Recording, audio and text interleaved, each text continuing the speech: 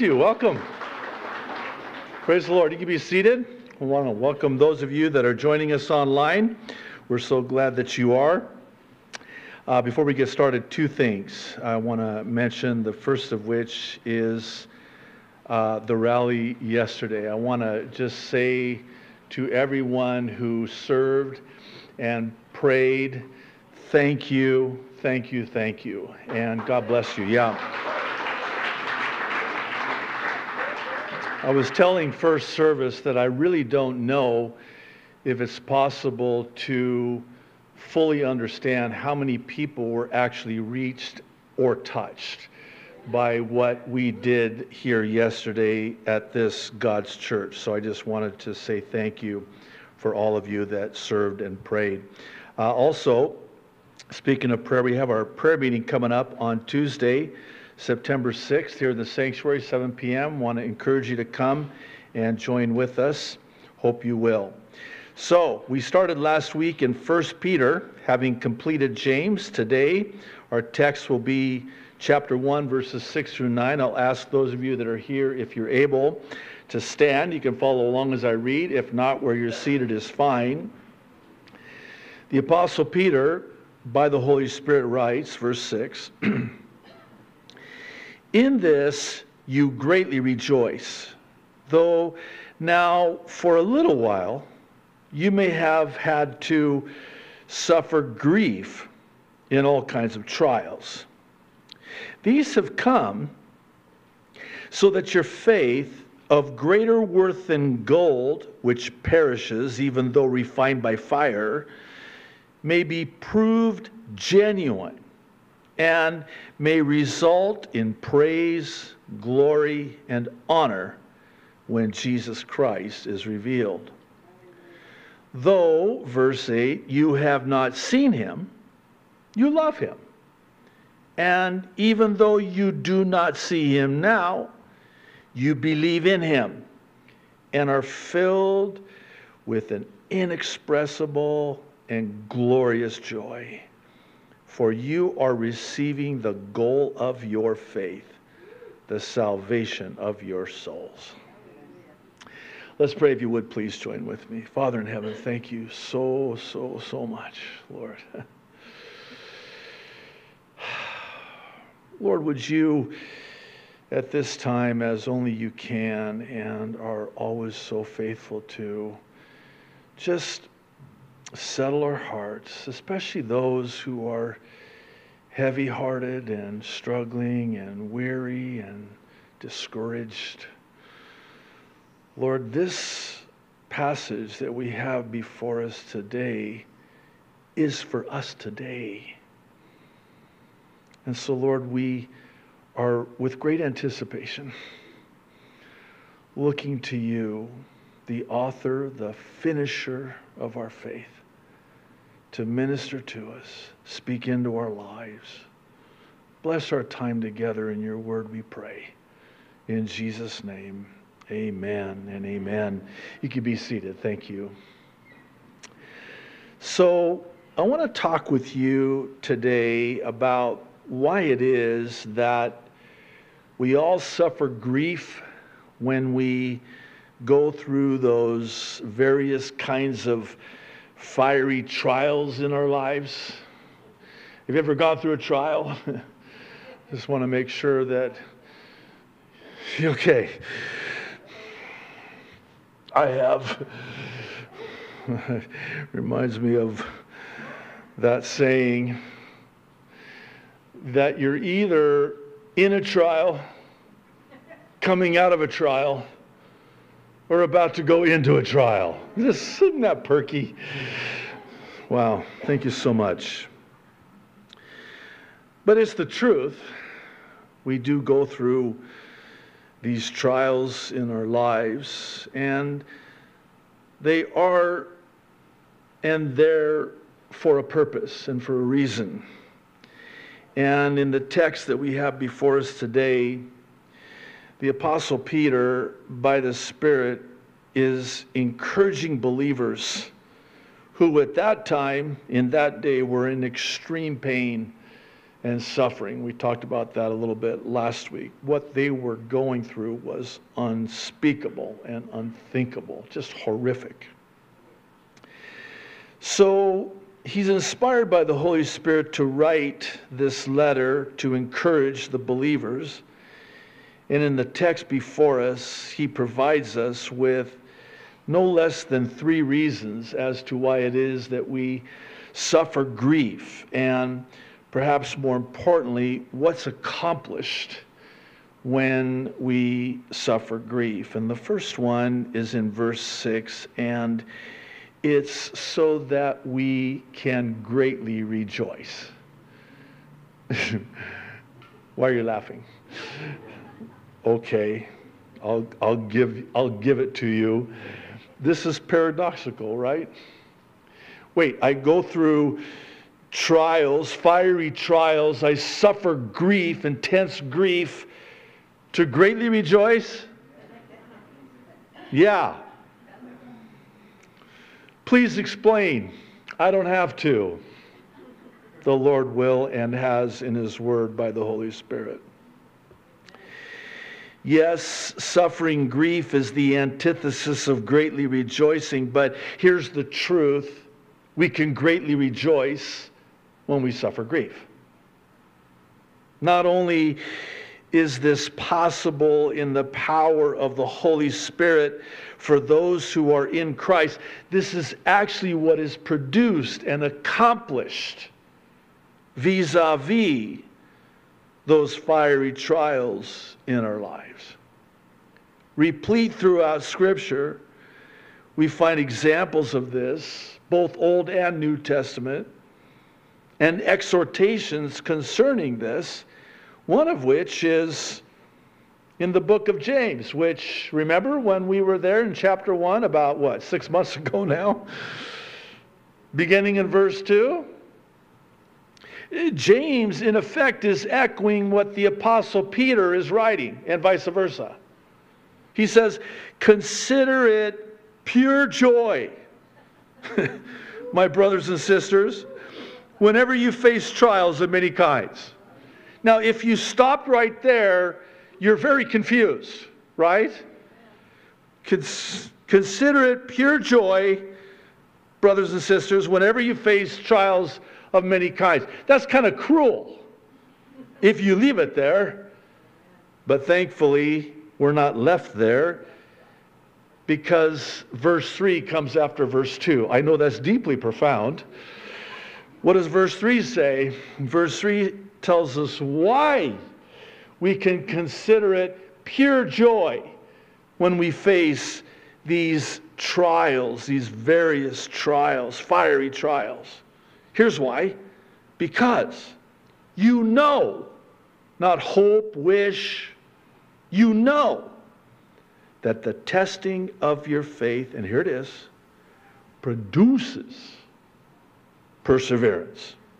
Let, key word, perseverance, let, did I say let?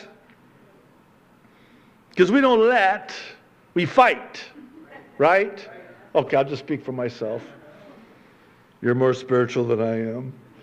I fight it. I don't let it. I'm kicking, fighting, biting, scratching all the way. Lord, what are you doing? Let perseverance finish its work so that you may be mature and complete, not lacking anything. So wait a minute.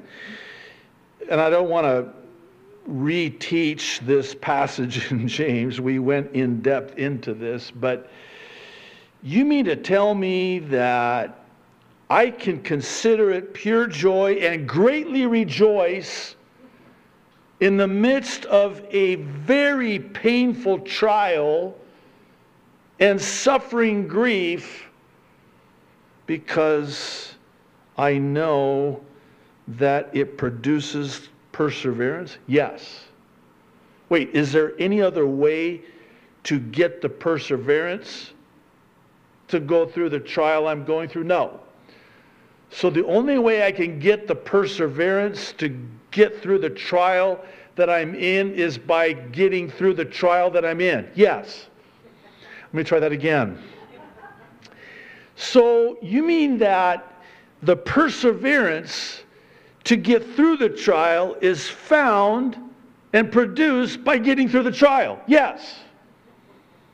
And if I let perseverance finish its work, I'm going to be mature and complete, and I'm not going to lack anything, and I will consider everything pure joy, knowing this. The Apostle Paul, Romans chapter 5. I mean, Paul, Peter, James, doesn't get any better than that, right? Listen to what he says.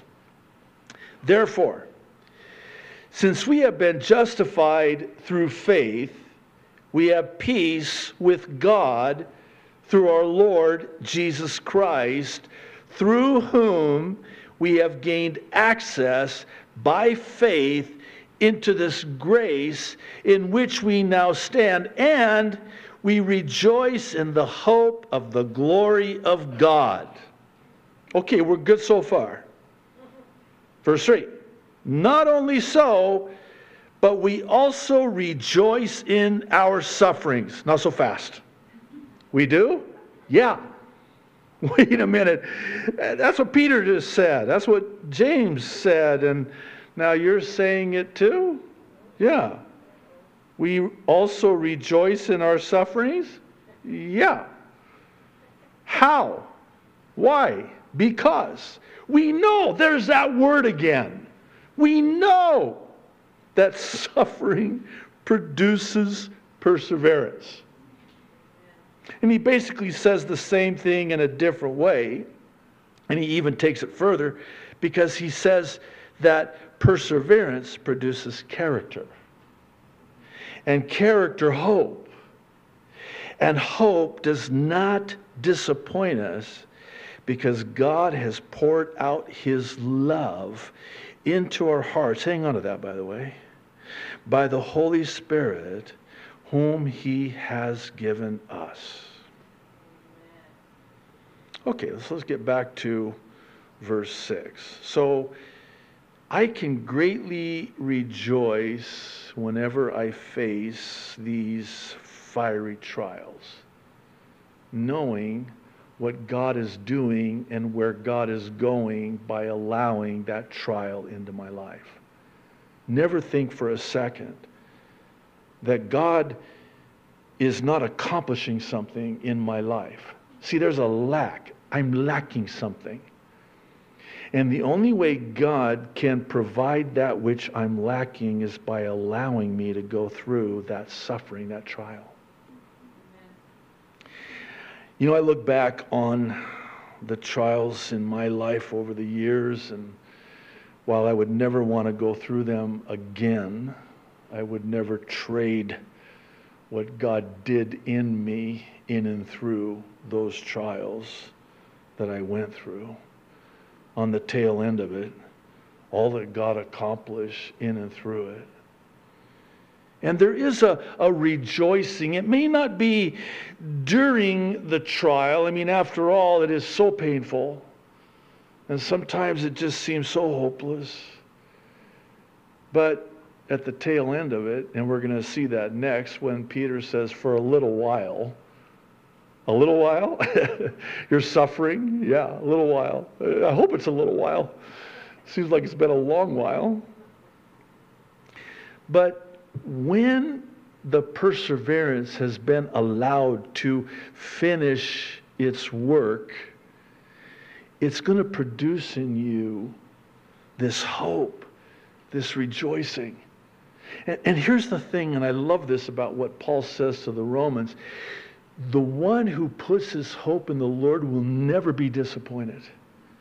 God will never fail you. God will never let you down. God will never disappoint you. God will always bring you through. And knowing that, again, not I sure hope so. No, I know.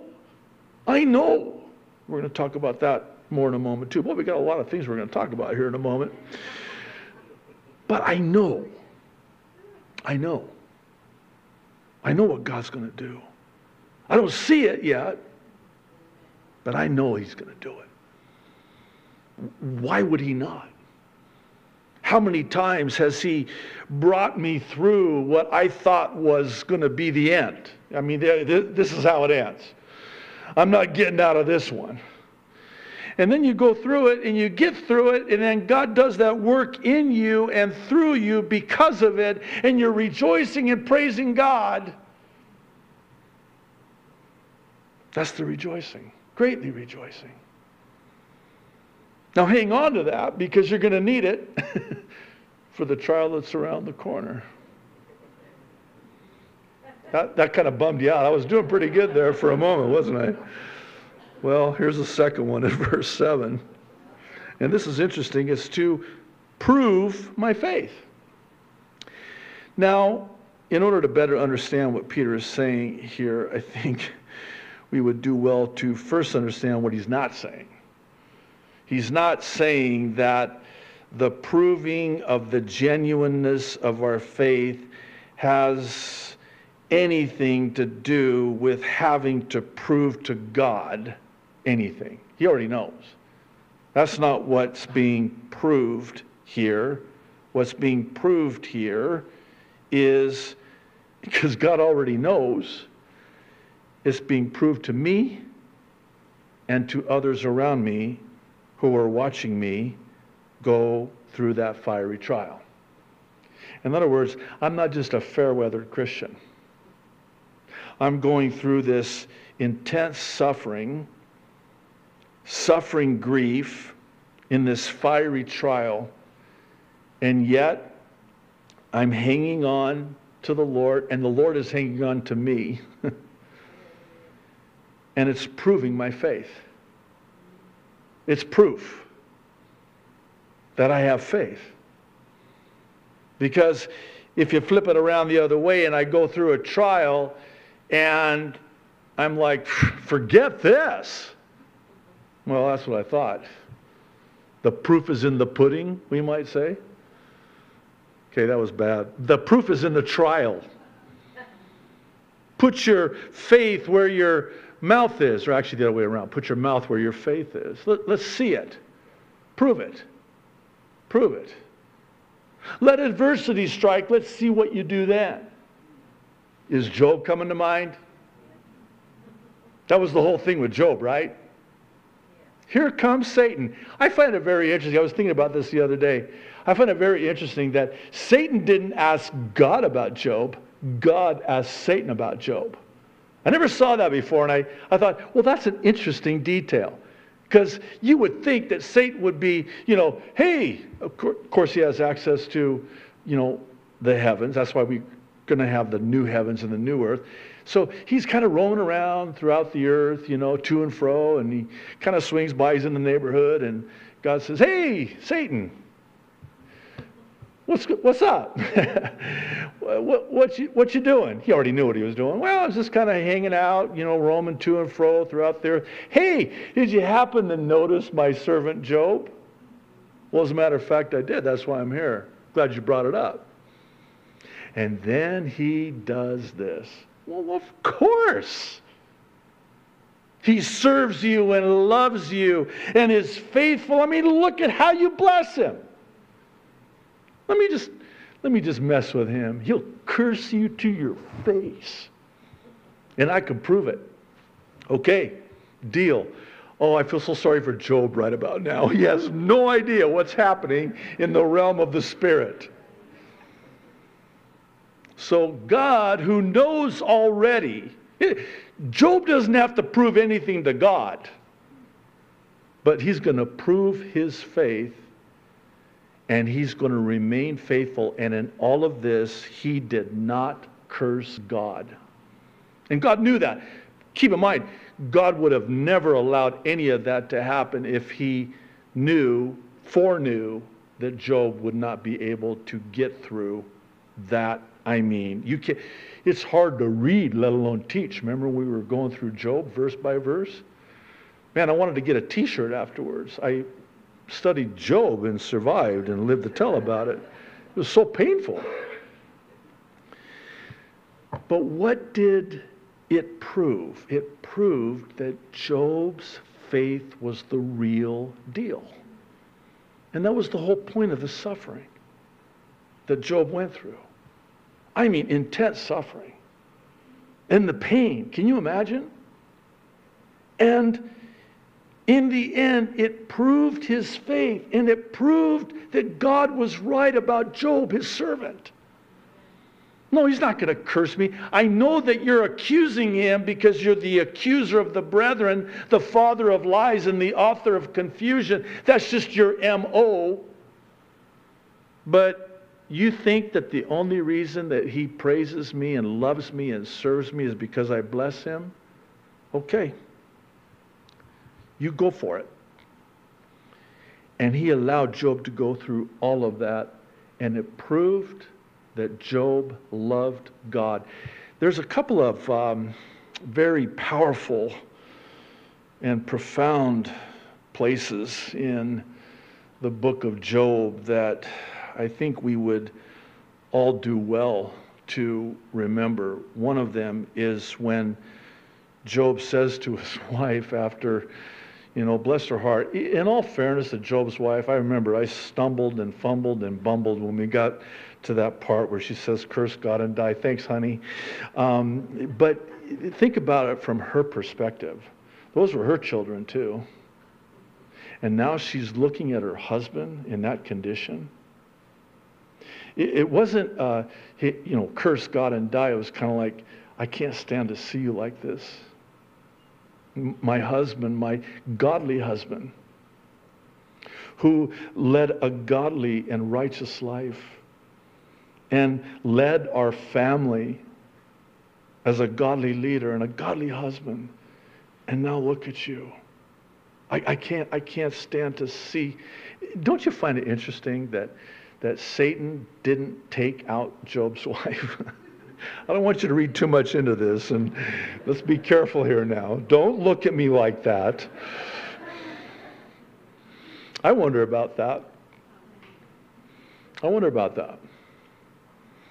It's kind of like Satan goes, I can use her. Can you imagine the demons going, hey, what about his wife? No, don't. She's on our side. Okay, that's as far as I'm going to go with it. That's too far, maybe. I'm sorry. But it was for her too.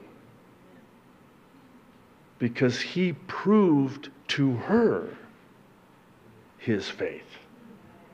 Think about that. I love it when God does that. I love it when that which is fashioned and meant and intended for evil is thwarted.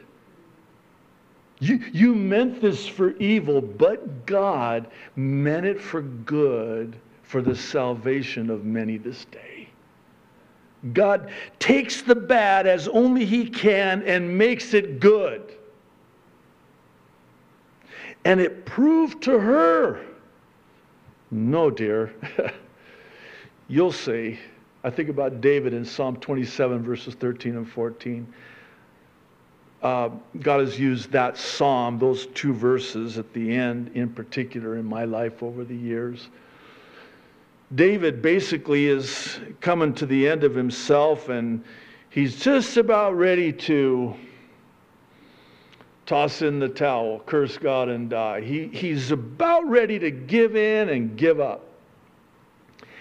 And he says as much. He said, I would have lost confidence. And I almost did. Except that I knew that I would see the goodness of the Lord in the land of the living. And then he kind of turns this corner, starts talking to himself. Different than self-talk, it's a talk to self. He says, you be strong and be of good courage. Just wait, you'll see the goodness of the Lord. Just wait, you'll see. I almost wonder if Job had that kind of a conversation with his wife. Honey, just wait. You'll see. She's going, really? By the way, this might be helpful for some, and it kind of comports with Peter saying that for a little while. Now, when we were going through Job, it took us, I think it took us a year. I'm so sorry about that. Might have been over a year to get through that book. Whew. You would almost get the impression that period of time of suffering for Job was like years. It wasn't. It was approximately 6 months. It was a little while. And when you're going through that book, I mean, you're like, it keeps going and going and going and going. 6 months. From chapter 1 to the end. And Job tells his wife, he says to her, shall we only receive good from the Lord and not accept evil? I mean, there's no account in the narrative of any response on the part of Job's wife. I think it silenced her, and rightfully so. Blessed be the Lord God. He gives and he takes away. And then the other one that is profoundly powerful, and I hope helpful and encouraging to anyone who's really struggling and hurting right now. Job says, though he slay me, though he kill me. Here he is suffering, scratching. I'm sorry for the graphic nature of it, but it needs to be graphic. He's got these boils and sores, and he's sitting on a rubbish heap. Imagine the smell. And he's taken broken clay, and he's scratching the itch on these boils from head to toe, we're told. And in that state, he's lost his kids. He's lost everything, all of his wealth. He was very wealthy. And his wife wants him to just put himself out of his misery. Curse God, get this over with. I can't stand to see it like this. And in that state, he says, I'm still going to praise him. I'm still going to trust him. Though he slay me, yet will I trust him. My days are in his hands. Do unto me as you see fit, O Lord. I belong to you. I am not my own. I've been bought with a price. You have the day of my birth and the day of my death and every day in between in the palm of your hands, according to your will, O God. So be it. We don't like that, if we're honest with ourselves, right? And boy, you sure don't want to talk about any of this to the word faith teachers, the prosperity gospel people. They'll rebuke you. Get thee behind me, Satan. Oh, no, you just need to speak it, name it, claim it. Job didn't have enough faith, otherwise God would have healed him. Really? So, by the way, they have a word for that. It's called idolatry. You come to the Lord not for the Lord, but what you can get from the Lord, not for the Lord. It's called idolatry. And that's sin, by the way, just spoiler alert. I wonder if this in some way explains why the church is in the condition it's in today. We've abandoned passages like this in 1 Peter. We won't get anywhere near the book of Job. We don't want to hear that we're going to suffer grief and pain and sorrow. I think about Jesus. He was a man acquainted with sorrow and grief. And we're identifying with him. in our sorrow and grief. But how am I going to prove that I have that kind of faith? I got to go through it. Because if everything is smooth sailing, you know what they call a life without any rain, any storms? A desert. Yeah, a barren desert. Nothing grows there. No, you need the storm. You need the adversity of the wind to fly, to soar. You have to have the adversity, and you have to have those storms in life. You know, trees, I learned this when we came here. I had not seen a palm tree until our first year of marriage. Only pine trees where I come from. Remember my first time seeing a palm tree. It was amazing. Wow, this is what a palm tree. I have to confess, I hugged it. I'm not a tree hugger, but I love palm trees, man. I think there's going to be palm trees in heaven. So, I learned something about palm trees. You know, when in hurricanes you see these palm trees, they're like this. You're like, it's bending and bowing. Good posture, by the way, when you're in a storm. Just saying. It's bowing and bending, but it's not breaking. How is that possible? Oh, because of the roots. That's why. Oh, you mean the roots are that strong? Yeah. And were it not for the roots, that tree is down. Well, how does the tree get the roots? In the storm. Like the message is sent, hey, we better go down deeper. There's a storm coming. And the roots grow down deeper and stronger. I think that's a great example for our Christian lives. In the storms, the trials of life, we go deeper in our roots in the Word of God.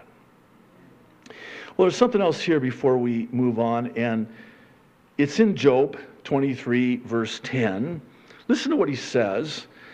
He says, but he, speaking of God, knows the way that I take. When he has tested me, he's not passed the test. He's not proven himself yet. He says, I shall come forth as gold. Okay, we got to talk about gold, because Peter brings up gold refined by fire. This is powerful. Bear with me. Let me explain. You know how a goldsmith purifies gold? The goldsmith subjects that gold to intense heat. And in so doing, the impurities in that gold come to the surface. And the goldsmith then takes the impurities, the dross, and he scrapes it off the gold. And he knows he has pure gold when he can see his image reflected in that gold. Oh, I see what you're doing, Lord. You're proving me. You're refining me. I think about Isaiah, one of those verses where at first read you're like, no. He says, God, through the prophet Isaiah, I've chosen the furnace of affliction to refine you. Why? The furnace of affliction? Why can't it be the beaches of Oahu to refine me? No, it's the furnace of affliction. I think about Shadrach, Meshach, and Abednego, their names given to them. And they're thrown into this fiery furnace, 7 times hotter than it's ever been turned up before. You know the typology, we've talked about it. I won't go into it in the interest of time. But isn't it interesting? Right before they're thrown into that fiery furnace, you know what they say? They say, our God is able to deliver us. But, if he doesn't, so be it.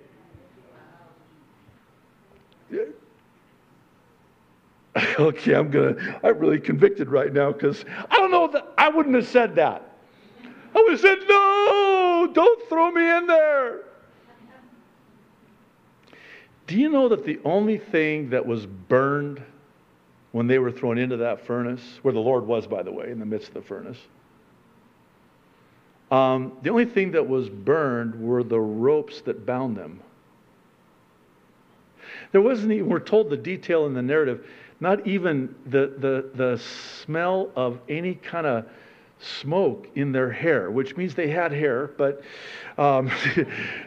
anyway, sorry about that. But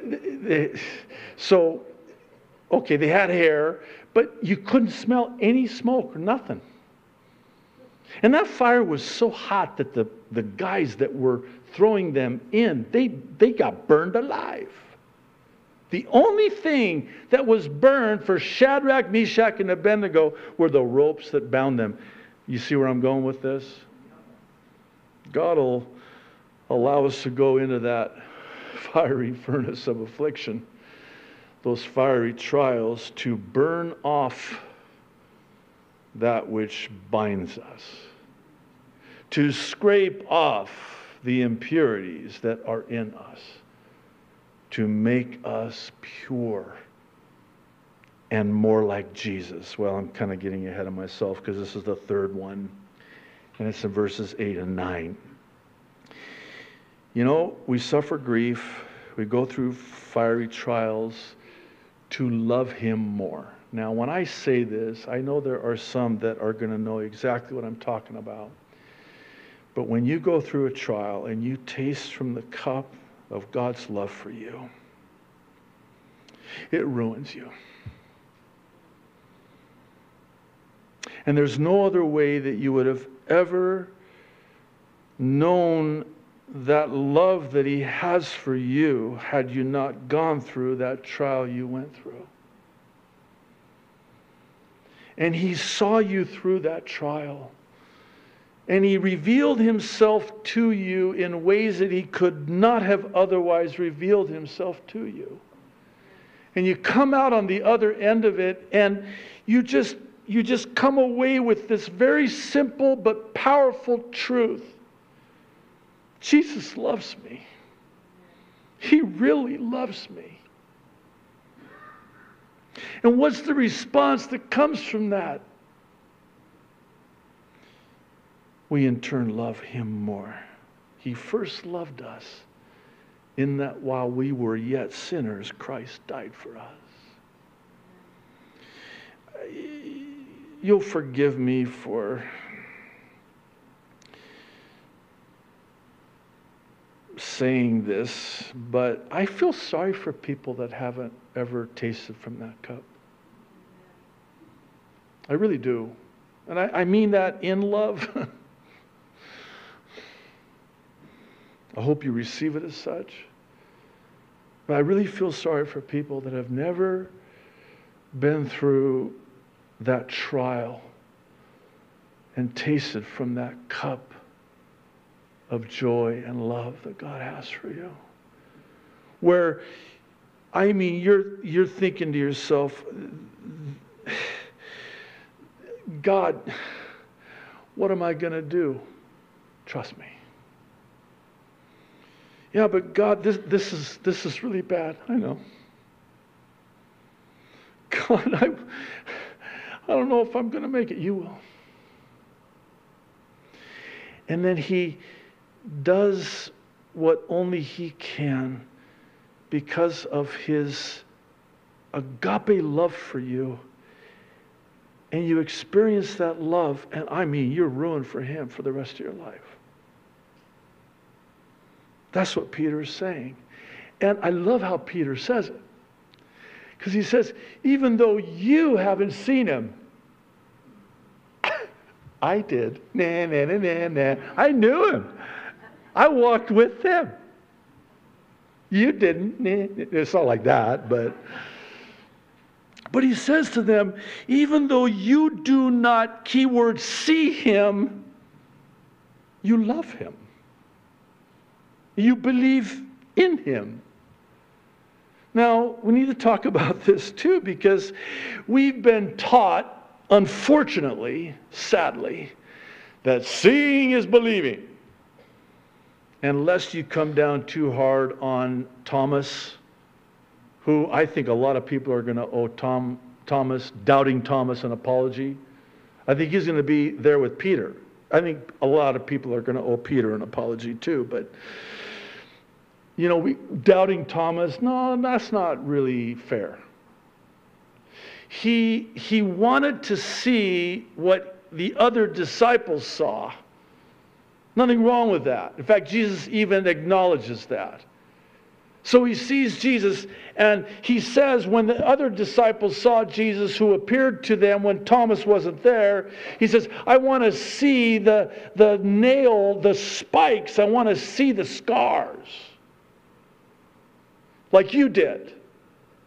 And so Jesus appears to Thomas. That's grace. And he shows Thomas his scars, and then Thomas just crumbles. And what does Jesus say to him? I thought I taught you better than that. Come on, Thomas, what's the matter with you? No. He says, listen, I know that was kind of, it's been a long week. Okay. So, no, he says to him, hey, you see and believe and you're blessed, right? Thomas, check this out. How about those who don't see and believe? How much more blessed are they going to be? That's what Peter's saying. So now stay with me. So we've been taught seeing is believing. But it's the opposite that's true. Believing is seeing. And that's where we get all messed up. John's Gospel, chapter 11, verse 40. Then Jesus said, this is when, he comes, and Mary and Martha, particularly Martha, by the way, man, that was an interesting dynamic between these two sisters. We get a glimpse into their personalities, but, she's angry at Jesus. If you'd have been here, my brother Lazarus wouldn't have died. Why did you take your time? And they even sent guys to tell Jesus, hey, your friend Lazarus is sick. And Jesus is like, okay. And he doesn't go. It's like 3-4 days later. And he comes. They're like, what's up with this? Where's the love? You don't care. If you'd have been here. Oh, if you only knew. I delayed to do the greater miracle. If I'd have just healed him, yeah, that's a miracle. I raised him from the dead. Now that's a miracle. Because I'm the resurrection and the life, by the way. So, never imagine that Jesus is like me. I hope I'm like Jesus, which we're going to end with here. Just be patient. But never imagine that Jesus has got a harsh tone when he says this to them. But he says, did I not tell you that if you believe, you will see the glory of God? Believing is seeing. But see, that's our problem. We don't see. And everything within us wants to see it to believe it. See, in our human nature, we want to walk by sight. Right? Come on. The righteous shall live by faith. Faith is the antithesis of sight. By the way, on that great and final day when that trumpet sounds and the dead in Christ rise first, and we who are alive and remain are caught up, raptured up, no need for faith, we see. Faith is the substance of things hoped for, the evidence, strong word, of that which is yet unseen. Faith is the antithesis of sight, and that's our problem, and that's the struggle, isn't it? I have faith, but it's like that man that said to Jesus, I believe, but help my unbelief. Oh, man, that verse has got my name written all over it. And yours too, so don't look at me all spiritual. Man, I believe, but can I just see? Well, that's not faith then. That's not faith. And without faith, it's impossible to please God. I don't think there's a one of us here that doesn't want to please God, right? I wonder how displeasing it is to God when we demand to see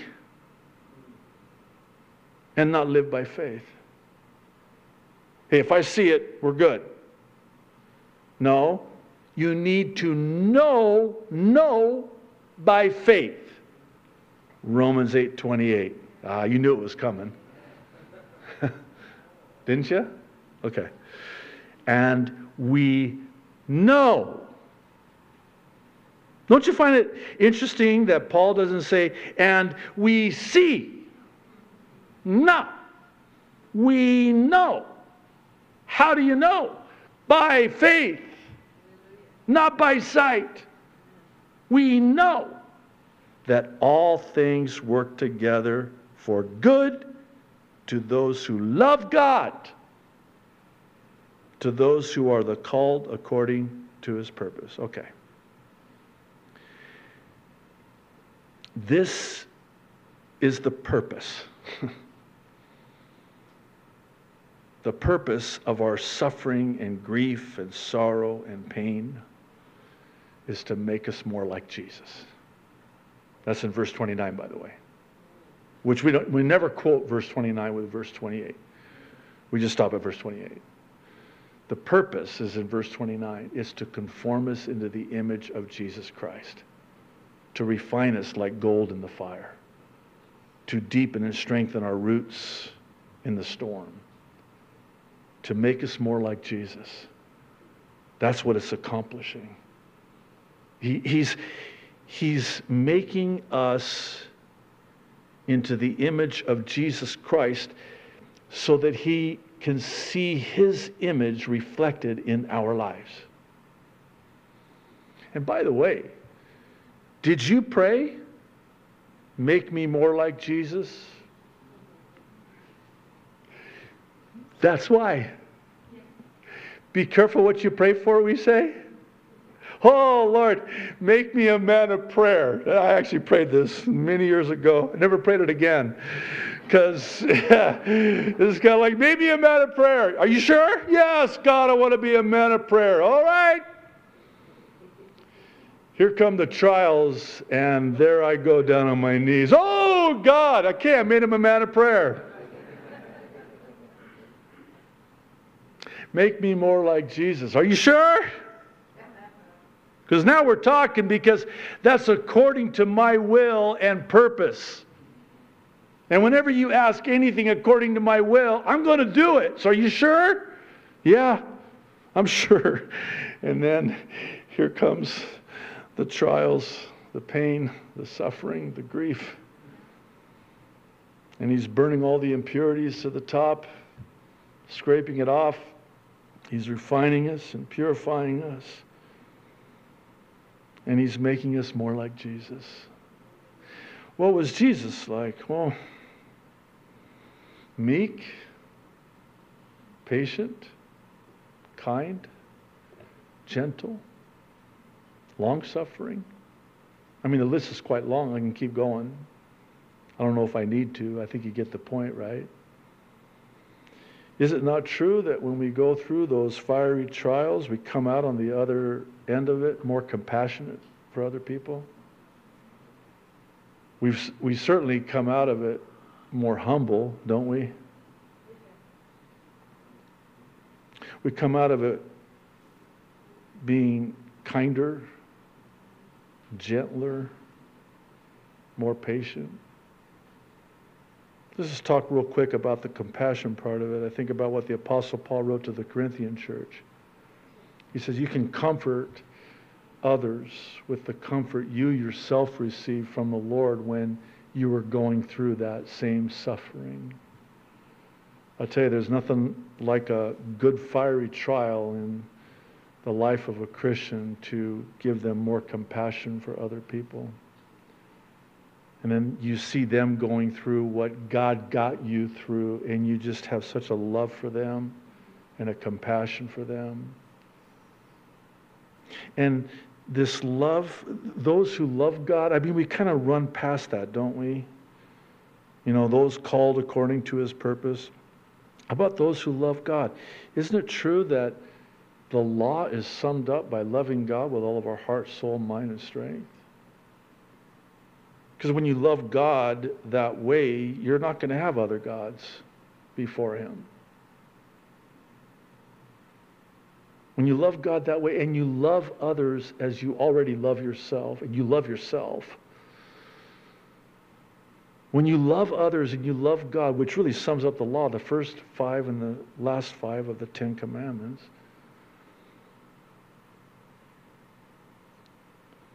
that's what God's doing. He's making you more loving. Not just loving of others, but loving of Him. You love Him deeper and in ways that you would have never otherwise loved Him on the tail end of it. I want to close with just a word of encouragement, because I know there are many. We get so many people that are emailing us from all over the world, and they're just going through a lot of really, really hard stuff. And you know, it's heartbreaking, but God.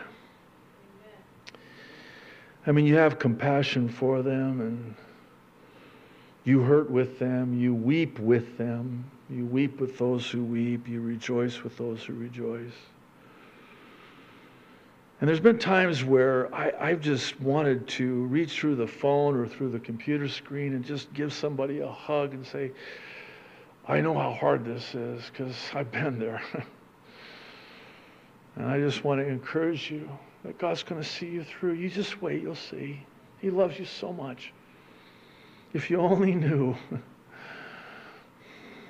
And then when in a little while, you suffer for a little while, and you come out of it, and God gets you through it, and your relationship with Him is just, I mean, wow. Oh, Lord, I love you so much. I love you more. No, I love you so much, Lord. That's what He's doing. You be encouraged. You be encouraged. God loves you. God's going to see you through. Yeah, it's hard. Yeah, you're suffering. Yeah, it's so painful. Yeah, it doesn't look like you're going to make it through this thing. But God, He loves you. He'll see you through. You trust Him. You trust Him. Though He slay you, you trust Him. Esther, if I perish, I perish. I trust Him, I love Him. So be it. So be it. Why don't you stand, Capuno? Why don't you come up before I smudge my mascara here? God, you're so good.